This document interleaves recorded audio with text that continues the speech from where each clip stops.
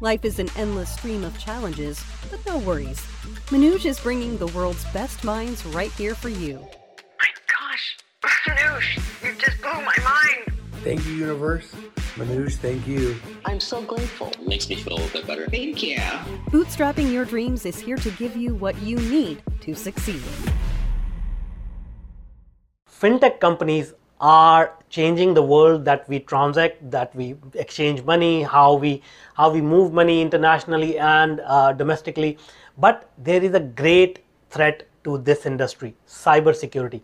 Cybercrime is on the rise, and it has increased by thousands of % in the last 3 years. The primary target for cybercrimes tend to be financial institutions or companies dealing with finance technology. Why? Because that's where the money is. You see, the malicious users, they know how to follow the money, and they follow these companies and they try to attack them with things like stealing the funds, which may not be traceable. So all these problems are plaguing the financial industry. Hey, I'm Sarah, producer of the Bootstrapping Your Dreams show. This episode has come to an end. Don't forget to check out the episode show notes for the links to the resources mentioned in this episode.